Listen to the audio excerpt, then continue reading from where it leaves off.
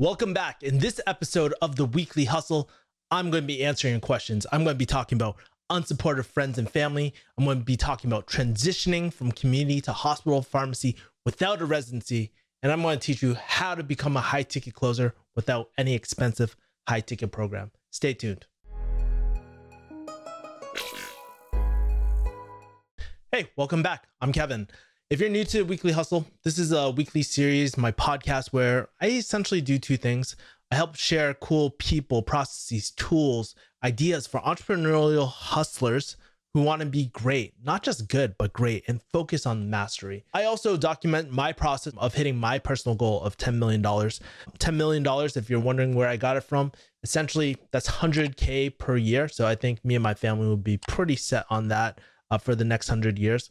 Anyways, normally, I would kind of document my week, tell you how I've been doing, but recently I've been getting an influx of a lot of emails, a lot of questions. So I thought it'd be more valuable to you guys to just answer your questions. At the end of the day, I just want to make this as valuable as possible to my listeners, viewers, and all that. So if you want to shoot me a question, just shoot me a question at subscribers@refugeehustle.com. And also, if you want to stay tuned, have a more personal connection, I'd love for you to go to refugeehustle.com/join, just so that I can send you my best articles, best tips, and all the show notes that I typically do on here. Anyways, this week you asked me 3 questions: how to deal with unsupportive friends and family, how to transition from community to hospital pharmacy without a residency, and how to become a high ticket closer without money. So let's kind of dive into it. Before that, I want to give a quick shout out to one of my comments, Andy Liao. He said he watched my Japanese fruits video and he was like, hey, really instructive video and explained clearly. I need to do more research on this, but I am wondering if this can be tied to vending machines, which is the opposite of direction that 5-figure fruits are targeting. Why in a market of intimacy valued, the vending machines are so prevalent? Thanks. Well, I didn't mean to do a Q&A on this, but short answer is basically, honestly, there's a market for low ticket items, high ticket premium items. The most important thing is listen to the market and they will tell you what they want. So appreciate you. If you guys want to be featured, feel free to leave a comment as well, and I'll shout your comment out in the next video. So topic number 1. How do you deal with unsupportive friends and family? So have you ever had this amazing business idea or amazing goal that means a lot to you? You pour your blood, sweat, and tears in it, and years in it as well. But on the back end, you have unsupportive friends and family. You know, I remember back when my father passed away, I actually made the decision to leave pharmacy to start up an online business. I wasn't quite sure what type of online business. Maybe it was going to be in the course space or something, but I knew that I was just so unhappy with pharmacy. In fact, I spent 12 years in pharmacy and I was just tired of the BS. People always said, hey, it'll get better, it'll get better. But in fact, it got worse and worse every single year. And so most importantly, during that time, I was going on interviews with different pharmacy companies. I even landed one of my dream jobs in pharmacy. But when I was in the interview, I just wasn't happy. It just didn't feel right. And at that point, I was ready to make a change. I remember during that time, a few people actually messaged me to just like, hey, Kevin, quit the online business space, quit starting your own business. And I remember getting comments like saying, hey, you're making a huge mistake. You need to go back to pharmacy for something more stable. And the truth is, when people ask you these things or tell you these things, they're not in your situation. They don't understand. They're not the ones that are paying for those consequences, right, of those decisions. So as someone who has been through it, family is even tougher, right? You might even have questions like, hey, if you have unsupportive friends or family, do you stop talking to them? Do you sit them down? How do you deal with it? And actually, recently, one of my readers, David, wanted to start a career in digital marketing, but he was struggling with dealing with his unsupportive best friend. And I kind of want to read out this email that he sent me. Hi, Kevin. How do I deal with toxic friends? Some days ago, I told my best friend that I'm taking an online SEO course so I could hopefully land a digital marketing job. And she laughed at me and told me that I'm immature for thinking that I'm able to land a skilled, well-paying job without a degree, just taking a cheap online course. She said things like, be real, grow up, and shit like that. I felt offended. We argued. This really pissed me off so much. What should I do? Should I stop talking to her anymore? And David, I totally feel your pain. But before we dive into the answer, quick pause. I want to ask you guys watching this video, go below in the comments. What do you think David should do? I would love to kind of hear your comments below. And if there's any insightful comments, I'll shout them out in the next video. But back to the answer. Here's the truth. It's not easy dealing with any sort of criticism, especially if it's from your friends and family, especially if they don't believe in you. And trust me, I have a lot of friends. I had a lot of friends that probably still don't believe in me, still probably think I'm crazy. But what do you do? And let's take a step back because, if it was an easy conversation, we probably would have had it. So first of all, what makes this conversation so difficult? And the truth is, this isn't an anonymous troll that is criticizing you. You're not getting dislike bot through YouTube or whatever. It's someone who you actually care about. And in your case, David, it's your best friend. So how do you go ahead having this conversation? So there's pretty much three things that you need to figure out. One, do you even want to have this conversation? Second thing, if you do have the conversation, what is the objective, or what do you want out of this conversation? And three, if you're going to have the conversation, how do you actually have it? How do you position yourself where you're not coming off as like super sensitive, but also, enrich the relationship as well? So let's break each one of these down. All right. So first thing, do you even want to have this conversation? So there's really essentially two options. You could just say nothing, fire a friend, move on, find new friends. That's one way to go about it.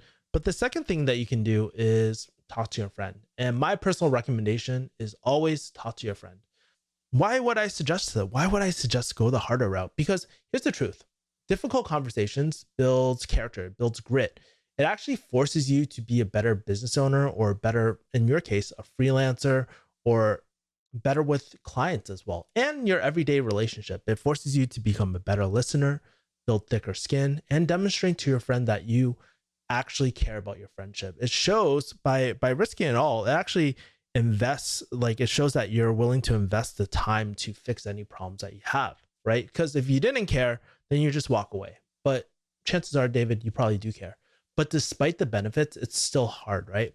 So the truth is, conflict management and communication is tough, especially with friends.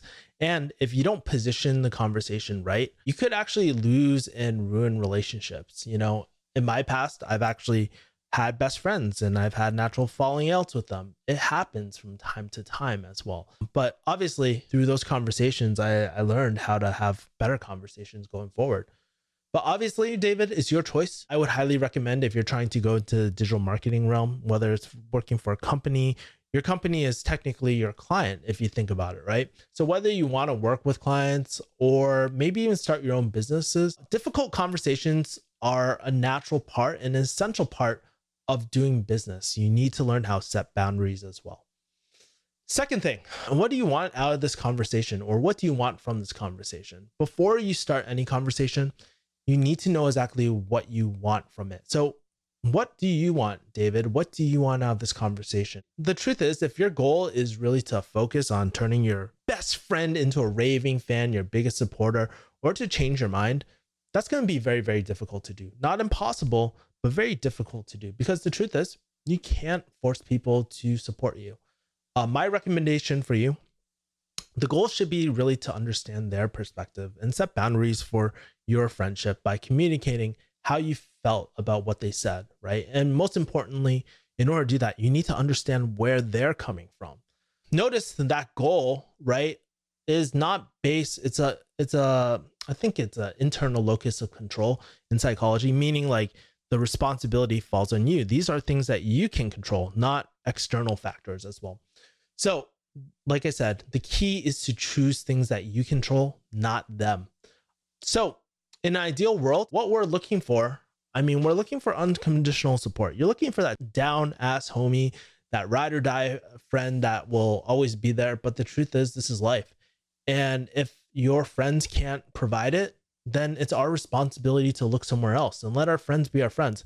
And the truth is, like for myself, I have a lot of different friends. I have friends who are not interested in business whatsoever, but we get along, right? You might have seen her in some of my videos, but like Sylvia, for example, right? We have nothing in common. She's not business related, but we just enjoy each other's company. Same with a lot of different friends, even though most of my friends these days are more entrepreneurial like as well, like my new friends. Don't forget, you're not given like a set amount of friends in your lifetime. Your friendships will grow, they will change, and honestly for the better. And I feel like my friendships as I get older, because I'm 32 right now, they've gotten better over the years. And also realize, just because someone doesn't agree or support your view doesn't make them a toxic friend. Maybe the delivery is off and stuff, but that doesn't always necessarily make them a toxic friend as well. So just be careful about using that word sometimes. I know some people are so easy to label like toxic people, right? But we gotta separate the person from their actual actions. Maybe in that moment, they said some fucked up shit. I mean, that doesn't make them a toxic friend. But anyways, just to recap what I was saying, as someone who has a variety of friends, the truth is your friendships will shift as your goals shift, right? Second thing is that some friends, like I said, will be your business friends. Others, you'll just enjoy your company. There's nothing wrong with that. And the third thing is, not all your friends will have the same views as you do, right?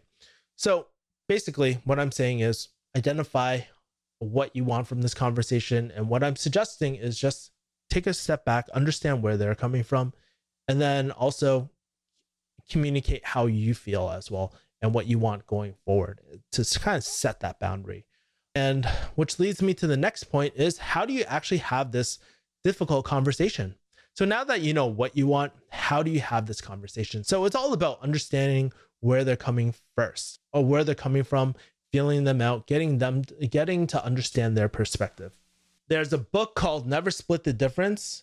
This is one of my favorite books, and it talks about using something called tactical empathy, where in order to influence or in order to understand, to have an effective conversation, you need to use something called tactical empathy. So you need to understand where they're coming from, feeling them out, and getting them to understand your perspective by listening to them first. So here's a step-by-step of, I guess the step-by-step script of how to have the conversation. I will have the show notes in the link below as well on the Refugee Hustle website. But this is a eight step way to kind of have the conversation. So the first thing that you're going to be doing is start off the conversation. Be like, hey, blah, blah, blah. Hey, I just have something to get off my chest. Is that okay with you? Do you have a chance to talk? Right? So preferably what you don't want to do is chat via text. I mean, I made this mistake. Sometimes the other person won't want to get in, like talk to you face to face or on the phone or video chat, right? Like you want to be in person or on video chat or like something, or even telephone's better than text, because at least you can understand the tonality, right? You can say, there's this thing that we have in the US, which we call sarcasm, right? Like you can say something with a total different tonality and it can mean a different thing. So what you want to do is understand, it'll give you a better understanding. And there, you know, if you're, dude, we're all in the age of smartphones. We've all sent those texts where there was miscommunication. So there's that, right? We want to eliminate that out the door. Second thing I would recommend is, like, once you get them in person, available chat, call it the elephant in the room. So one of the ways that I like to do it is like, so we had the argument a few days ago about the whole SEO course and digital marketing course. And honestly, it's just really been bothering me since I really do care about our friendship, right? So you're kind of calling out the elephant in a room, kind of like almost, you know, letting them know that this has been bothering you too. Third thing you want to do is set the agenda or intention of why you want to talk. So an easy way to do this is like, hey, we've been friends for X amount of years now. So I just want to clear the air, take the time to understand where you're coming from. Does that sound fair? You know, this is one of my favorite phrases. Does that sound fair? Because if you're letting them go first, it's always going to sound fair. So chances are they're going to say yes. If they're like, no, then you need new friends. They're unreasonable, man. Fourth thing that you want to do, understand their perspective, right? So I know you're a good person. We've been good friends for a while. So I love to take the time to understand where you're coming from, blah, blah, blah, and be honest with me. I won't get mad at you. That last part, so important, because what you don't want to, you have to, and this is where you got to check out your ego. Not everybody's mature enough to do this. It's really, really hard. Even sometimes, like for me, Like if you get in a heated argument and stuff, like just sit back, listen, just try to take it in, just understand. And one of the things that I love to do, and that leads me to my next step, is don't interrupt them, listen to them, even if it sucks hearing it as well. And this is the important part, because otherwise, if you say all this sort of stuff and you go back on your word, you cut them off, you yell back at them, it's not gonna work. Take some time, take some time just to like sit back, listen to them, take notes or take mental notes. It's kind of weird if you're like with a friend taking notes, but if you want to do it, go ahead. But also during the conversation, this is step 6, is repeat back. So like it sounds like from your perspective, you're saying it's like XYZ. Does that sound about right? Just kind of verify with them during the whole thing as well, right? Don't accuse them of anything. Just like take it in. And once they're kind of done, just be like, hey, thanks. I appreciate you being real and honest with me. And just be like, hey, I just want to give you perspective of how I'm feeling, right? So the other day I felt disappointed because I was hoping to get support when I mentioned that I was taking a course to land a digital marketing job. This means a lot to me because of XYZ. And even if you don't agree with me, can you at least understand where I'm coming from, right? So it's getting them to kind of empathize with you. And then last thing that I love saying is like, hey, thanks, blah, blah, blah. The reason why I wanted to go to you because I care about our friendship. It's not an easy career, no pressure. It would mean a lot if I could get your support. If not, totally cool. And we just won't talk about it again. Sound like a plan? Well, how do you feel about that, right? And then what I like to do is I always hug out things. I'm a hugger, man, hug or not. That's essentially how I de-escalate my situations in life. I think it's really important to learn the skill. And here's the biggest takeaway that I want you to walk away from. The truth is, this conversation could go really well or shit the bed. But the one thing that you will absolutely find out and test is your friendship with your real friends. I've had some of my best friends at the time not want to put in the effort anymore, which is totally cool. You can't force someone to do something that they don't want to. But difficult conversations are the true strength and are essential for any long-term relationship. And that's the true test for any relationship. Like if you talk to married couples, platonic relationship or like romantic relationships, doesn't matter. Their fights are going to happen. It just happens, right? But you got to realize that even if it does not work out, the truth is that you will probably find friends that will actually get it and who will actually support you too. So don't fret, don't worry about this, and you'll build that muscle of difficult conversations as well. All right. So I would love to kind of hear your thoughts about this approach. How would you guys listening actually handle this differently? I'd love to kind of hear from you guys. Now I'm going to be talking about the second thing that you guys asked me, how to transition from community to hospital pharmacy without a residency. So, are you a community pharmacist who wants to get out of retail pharmacy and wants to start a new career, maybe in something like hospital, right? From time to time, I'll get YouTube comments about this. And recently when I was in quarantine, I was actually live streaming on YouTube and going through my comments. And I got this comment by Silly Stella. And Silly Stella says, I will always respect Kevin for having the balls to quit pharmacy. And it got me really thinking, even though I got kind of burnt out from my pharmacy career, I was wondering, how are my friends from pharmacy school doing? The ones that actually went to pharmacy school with. And so quick pause. If you guys want to jump on my weekly stream, make sure to subscribe, hit the bell, make sure to like this video, and you'll get notified when I live stream every Sunday at 6 p.m. Pacific Standard Time. Back to the video. And the results were really, really interesting. So what I did was actually I messaged a lot of my friends in quarantine. We're just like, how's life? How are things doing? And some of these people I just haven't talked to in years, since pharmacy school, actually, which was about 7 years-ish now, right? And so it was really interesting. So let me explain. I asked this question to one of my friends and she said, pharmacy felt soul sucking, right? And I'll read what she said, but essentially what she's doing right now, she's a mom. And so she said, good for you. Pharmacy is soul sucking. I am trying to get into industry so I can have a better work-life family balance. Mom life is hard. I don't know how our moms did it before. I thought that was really, really interesting that she said that pharmacy is soul sucking. It's not the only this isn't the first time I've heard it. If you go to actually like one of my favorite friends channel, RX Comedy, he actually, like, you read the comments, you watch the skits, you'll get an idea of what pharmacy is actually like, right? Second thing, one of my friends actually missed working the pharmacy after being a stay-at-home mom, which was crazy. So she said, I've been putting off since December, keep on putting off going back, but I'll go back next month when I'm with Kaiser. I only work 3 days a week, so it's really nice. Pretty much going back just for the social aspect of coworkers. I thought I liked that stay-at-home wife life, but being on maternity leave for so long, I found out I actually don't like it. I like work and getting out and talking to people. So that's why I decided to go full, I'll just go part-time. And then when I was like, kind of curious, what didn't you like about being a stay-at-home mom? And she replied, yes, lack of social interaction and feeling useless, feeling lazy, not getting out of the house all day, and never putting on makeup. Of course, she's a girl. Most of all, missing social coworker relationships. I love my coworkers. So you can see some people are really, really happy with their careers.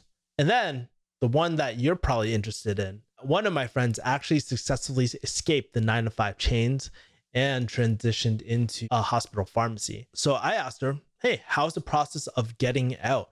And she said, it felt amazing. We bought a brand new house in Mass, so we want to move back here.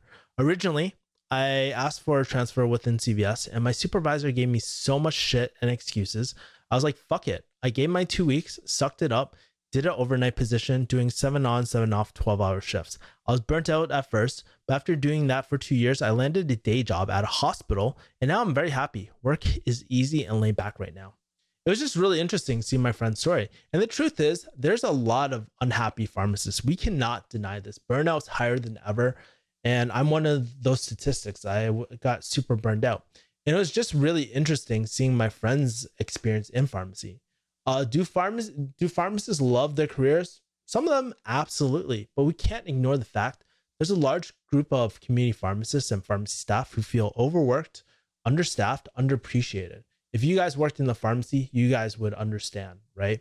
But the worst part is that in pharmacy, it's actually really hard to say anything, to speak out loud, because there's a fear of retaliation and losing their jobs. Corporate politics suck, and it happens, right? You'll find these pharmacists being silenced and get fired from their jobs for just having a social media account and not even talking about work. People like myself, people like RX Comedy and other people, well, that's another story. So let's say if you are the statistic, what kind of options does that leave you? Well, option one is suck it up, hope things that will get better. Probably would not recommend that since I waited for 12 years and it didn't get better. Second thing, start up your own business. Third thing, transition to a new career, right? And the truth is, not everyone wants the headache of running their own business. And that's something I've kind of realized as I've gotten older too, is that it's a lot of responsibility, it's a lot of headache. People just want to clock in, clock out. Totally cool with that, right? Starting your business isn't easy. And hoping, like I said earlier, hoping that things will get better is horrible because hope isn't really an exit strategy. So that leaves us with option three, transitioning your career. And so if you're that type that wants to go into a hospital, this might be for you. And side note too, sometimes we just want a career that fits the lifestyle that we want. So it could be hospital pharmacy. It could be a remote career in pharmacy. Anyways, let's kind of dive into it. I asked my friend a few more things that I think would be really interesting for you guys who are consider a switch to hospital pharmacy. So first things first, should you even consider a career in transitioning? So I asked my friend shortly after she wrote that result or wrote that answer was, I asked, what is the best part about hospital pharmacy? And this is what she said. The best part about hospital is not having to deal with customers. I interact with a lot of nurses, physicians who trust and depend a lot on us. They take our advice and it just feels like I'm actually a pharmacist in the hospital compared to retail. That was really great. And based off my friend's experience, there's a few things I want you to take note, or some of the benefits. It's like the role of being a trusted advisor. People are listening to you. Nurses, doctors, you're speaking with very intellectual people who are seeking advice from yourself, and they trust and really take your advice into account. Second thing is solving more complex problems with the team.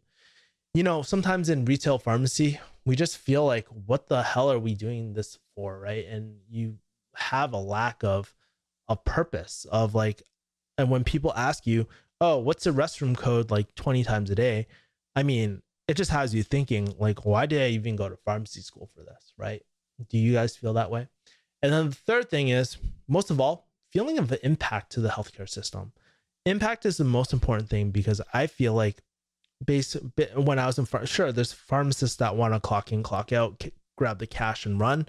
But the difference between feeling fulfilled and unfulfilled is really level of impact, right? When you feel like you're making a difference, when you feel like you're actually making a difference personally too in your career, not feeling capped or stuck, right? And you're being challenged. So there's so many great things about this. And here's the third thing, which you're probably all curious about. How did my friend transition into as a hospital pharmacist? And I asked my friend, how did you transition out from the retail chain to the hospital? And this is what she said. I started doing overnights, so I was able to bypass residency since they were desperate to hire anyone to fill overnights.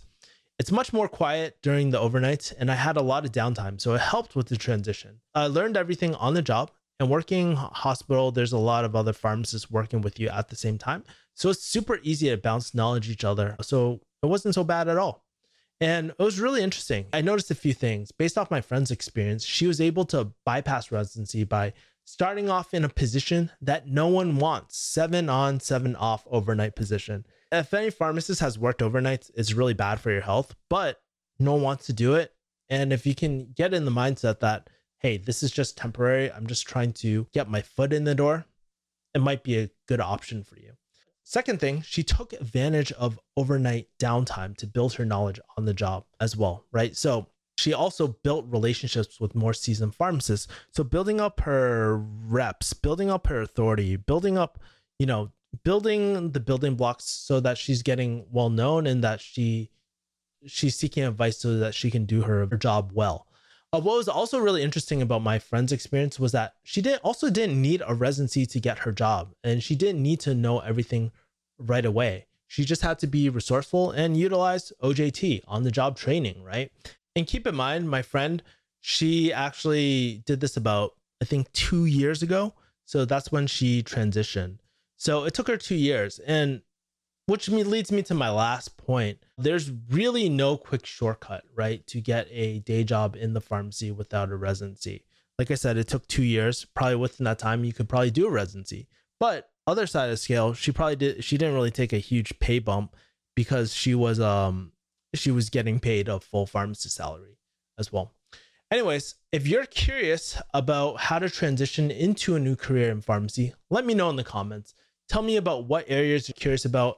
I'd love to do a full interview with some of the people I reach out to, but the truth is corporate companies are not too friendly with social media, especially in professional settings. So it puts their job on the line. So I need to balance being able to protect my friends, but also getting this information out. So I might do some anonymous podcasts or anonymous guest posts and stuff like that. So I think there's that.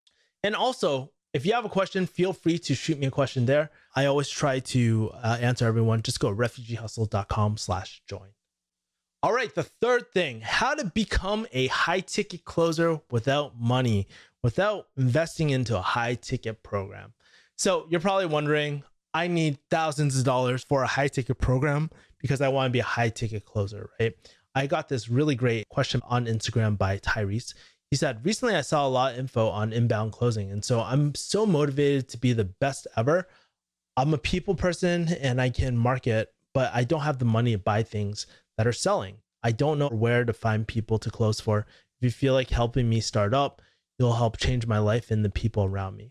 And the truth is, I get a lot of emails like this, a lot, especially from younger folks. And my heart feels for them because people are under illusion sometimes that they need a high ticket program to do something like this. And I mean, honestly, purchasing like other high ticket programs has really gotten my foot in the door to understand high ticket program design, to meet cool people in the communities and stuff like that. But it's not necessary. And there's a lot of people who think that they want to do this career, but don't know what it's actually like. So there's a few things that if you are seriously considering this career, think about a few things. First thing, This is not easy money. It requires a lot of hard work and you will absolutely suck at first. Second thing, if you are closing, inbound closer, you are always dependent on your client's ability for lead flow and quality, meaning like the marketing is out of your control. The third thing is that your biggest barrier will be finding the right client. I will not tell you how many times I've had to go through so many different, that's like how many different clients I went through to find the right one for me as well. It's almost like dating if you think about it. And no, chances are you're not going to find your high ticket client on Tinder. But the most important thing that you need to know is this is not a new industry. It's not a scam. I've met people who have done this for 30 plus years.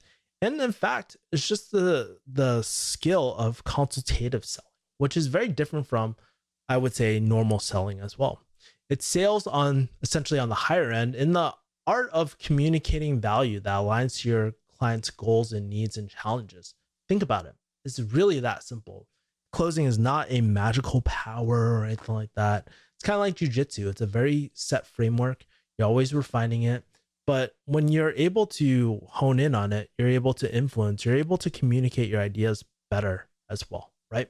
So while these things are all true, there is a really good freaking reason why I quit pharmacy to do this. And it's not only because of the money, because I personally, for me, I get the freedom of location, time independence while impacting people's lives as well. So if you want the same things that I have as well right now, keep reading. And so if you're at this point in the video and you want to consider a career in high ticket sales, then keep watching this video. There's 3 things I'm going to be covering. In today's video, I'm going to be covering 3 things: how to build your skills and get good without a high ticket program. Second thing, how to find the right client. Third thing, how to calculate your earning potential with a client to see if you should go on it or not. All right, let's get into it. FYI, no affiliate links to any high ticket programs in this video. Maybe affiliate links to certain books if you want to support me. If you can't afford that, then you got bigger problems to solve as well. And the truth is, if you can't buy a book, then how are you going to sell people into a high ticket program? So let's go step by step and go through each of these things as well. So the first thing I want to cover is how to build your skills and get good without a high ticket program. Before you worry about how much you get paid or finding a client, you have to focus on fulfillment first, meaning you have to focus on being great. If you suck, it doesn't even matter if you can't even find a client. People like jump the gun. They're like, oh, I want to find a client right away. Well, can you fulfill a client if I presented one for you? And most likely, if you can't fulfill for your client, you're not going to be making anything. So focus on fulfillment first. And the key skill to any high ticket program is really 3 things. It's skills, accountability, and mentorship, right? You must have these three things to do well in high ticket sales or any high ticket program that you're selling in as well, right? First things first, let's cover the skills. You need to know what the hell you're doing. So this is where books come into play. They give you the fundamental breakdown of the consultative sales process, right? So I'm going to share these 3 books that I believe that will help you out. And this is in order of importance, by the way. The first book I would probably recommend is something like The Way of the Wolf by Jordan Belfort, Straight Line Method. I love it. Second thing is Never Split the Difference by Chris Voss. Used to be a FBI hostage negotiator, but has a lot of great stuff. And the third thing is Spin Selling. This is a really great book for consultative type of selling as well. Again, links are below in the description. But what I want you to do is purchase these books, take out your notebook, write down any nuggets that you come across upon. And eventually you're going to create something called a script. And yes, you will need a script in front of you all the time. It serves an agenda for yourself to stay on topic. And chances are, if you have a client that has a script, they may already have a script that actually works. So you want to make sure to utilize that as well, right? And not change too much if it's already working. The second thing that you need is accountability. So this is why you must build experience with a client. So a client actually holds you accountable. If you don't perform, guess what? They have the right to terminate your contract, right? And since most high ticket closer roles or high ticket sales roles are performance based, you don't receive payment until the deal is actually finalized, right? until you actually collect payment, that the refund period is lapsed and all that until your client gets paid as well. Now, the third thing that you need to focus on is mentorship. So this is the most important thing. And when I say mentorship, I'm not talking about online mentor. I'm talking about a real person who's in the trenches with you. Don't go on a first client by yourself. The truth is the offer must be tested. So what I would recommend when I was first getting started was looking at the top salespeople, reaching out to them, seeing what they're doing. How can you model them? Understand their process, right? And no, don't go up to them and just ask these questions. You need to focus on building a real relationship. And to secure a mentor, you need to throw your ego out of the way. What I love to do is just throw them props if they're absolutely killing it. If they're hosting a training, message them, let them know how much their training has been helping you and what you've been implementing, what's been working, what's not been working. And the truth is, nothing can replace experience. And so when you have someone in your corner, you can leverage their experience. I mean, there's a period, and just off script for a second, I remember there was a period of time when I was about to lose my client, when I wasn't performing. And I went up to these online, like these other more seasoned vets out there, right? And they guided me. They held me by my hand, took one step in front of the other, and I got better and better over time. And if it wasn't for them, I wouldn't be here talking about this, right? I wouldn't have that experience as well. So I think that's really important. And plus, when let's say if your offer, let's say if there's a life cycle for this offer, maybe it only lasts for a year or two. Guess what? You built all these great relationships where, you can just jump on the right offer with them again and work with them over and over again, right? All right, step 2. So now let's assume that you have all the experience in the world. Let's kind of dive into how to find the right client. And this is tough. This is actually where most people fail, because remember what I said about building relationships with more experienced people? When you're more experienced, you can actually go to these people when you need a new client. And because you have that established working relationship with you, if you work hard, build a name for yourself, develop that authority, they will help you. And what I've realized is that a lot of the people who have taught me, who I've worked with, they're like family to me, man. But you're new. What can you do if you're a new closer that wants experience? Well, first, you can go look for gigs on things like Upwork, job boards, look up things like high ticket sales, high ticket closer, enrollment director, inbound closer. These are key terms that you want to look for. The second thing is reach out to people's program who you've bought in the past, right? This is important because chances are, like for myself, I've actually bought a lot of high ticket programs in the past.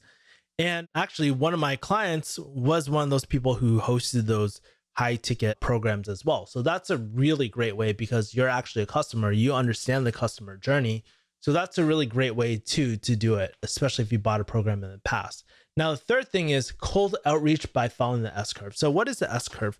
The perfect client, by the way, is not all the way up here, super established. You want to get them right in the growth phase and just scale with them as well. That is the perfect client as well, in my opinion. If you start too low, they're just growing. They probably don't have a need. See, the truth is the true need for a client is when closing solves two things. They solve conversion and scale. Those are two problems, right? You help convert and you help their business scale, because at some point, if the business owner is doing all the sales, then they can't do it anymore. And that's where we come in, right? If they suck at sales, that's a big problem too, because guess what? It tells me the offer is not tested as well, but we'll get into that later. Also, network. You can also network with other closers or agencies to help you find work as well, like I mentioned. And like I said, it's really not easy. Why is this? Because it's a relationship game, right? You have to plant these seeds early before you actually need them as well. And you have to genuinely care about people too. Not everybody gives a fuck about people. Not everybody's good at maintaining those relationships as well. So at the end of the day, really a numbers game. So where should you start? And how do you know if it's the right fit? Well, that leads me to my next point. How to calculate your earning potential with a client. So the thing that you probably want to know is, can I actually make money for this client ethically, morally, and legally, right? And again, the reason why I say make money for this client is because your role is a revenue-based role. Your role directly impacts how much money you bring in for the company. And so the more money that you can make someone, the more money you make. So here's a few things that I like to figure out: the type of packages or offers they are selling, right? Second thing, the number of people that are on the sales team. Do they have an existing sales team force where people are actually making money? Third thing, weekly revenue. Fourth thing, weekly ad spend. So how much they are spending per week. Average number of leads per week, commission percentages, cost per lead, dollar per lead. And I want you to notice a few things that I said. Cost per lead, meaning how much money are they spending to acquire a lead? And most important thing that, when somebody asks you, what's your close rate? That's irrelevant. Really, at the end of the day, you should be tracking dollar per lead or revenue per lead. It doesn't matter how much money they are bringing in it doesn't matter what your close rate is. You could be closing people for $1, but if they're spending $10 to acquire that lead or cost per lead, then you're losing them money. So you want to make sure that you're bringing in more dollars in than dollars out. So notice, like I said, I didn't mention closing ratio because it doesn't really mean that much. The only thing that matters is if you're bringing in profit. And if you're curious about how much you can make, you're asking the wrong question already. It depends from offer to offer. Think about it like this. It always depends on the commission percentage, number of leads, and the packages offered to you as well that you can sell. The biggest thing that I realized is that a lot of people go into this gig thinking that, oh, I'm an employee of high ticket sales. No, the truth is you're performance-based. You're running your own service-based business. You are not given a check.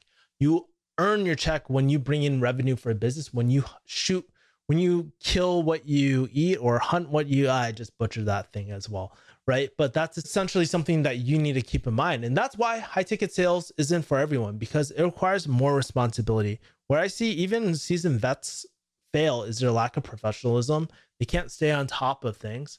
And they might be great closers in the world, but it's hard to build trust with a client if you're not on top of your crap, right? So if you want to figure out how much you can make, you need to do some math. So earning potential equals dollar per lead or revenue per lead times leads per week times commission percentage. That's the formula I use to see how much could I potentially make. Like how many leads am I taking per week? Oh, okay. So essentially what this formula means is how much money am I making per lead that goes into my pocket that I care about, right? And the reason why we focus on weekly performance, because a lot can change in a week in a short amount of time. For example, lead flow. To give you perspective, this actually happened very recently.